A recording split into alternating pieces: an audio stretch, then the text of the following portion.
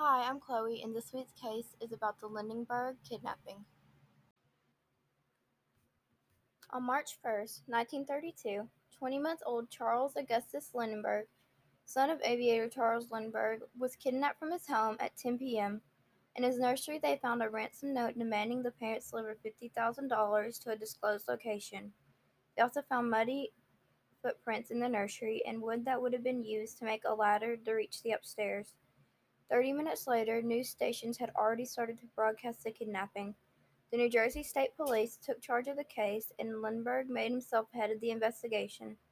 He chose retired Bronx schoolteacher Dr. John F. Condon to be the negotiator between the two. Condon met several times at the Bronx cemetery with the alleged kidnapper, or John as he referred to himself. They met one final time on April 2nd, and during that meeting the ransom of $50,000 was given to John in exchange for Lindbergh's child. Condon received a note that stated Charles was on the boat Nellie, located off the coast of Massachusetts. However, the boat was never found. On May 12, 1932, a truck driver discovered Charles's partially buried remains about 4 miles from the Lindbergh residence. It was determined that the boy was killed approximately 2 months earlier by a blow to the head. Before Condon handed off the money, the serial numbers had been recorded. All the branch officers in New York City received a copy of the numbers.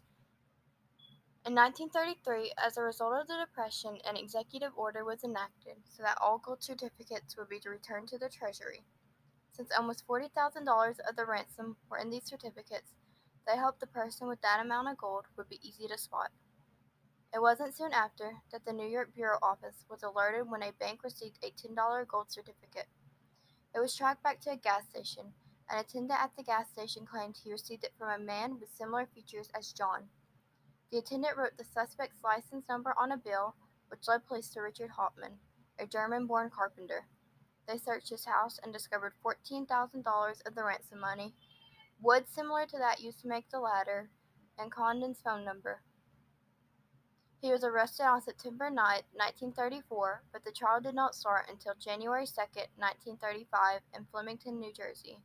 It lasted 5 weeks, and about 60,000 people watched his trial. After 11 hours, the jury found him guilty of first-degree murder and kidnapping. He was sentenced to death, and on April 3, 1936, Richard Hauptmann was put to death by the electric chair.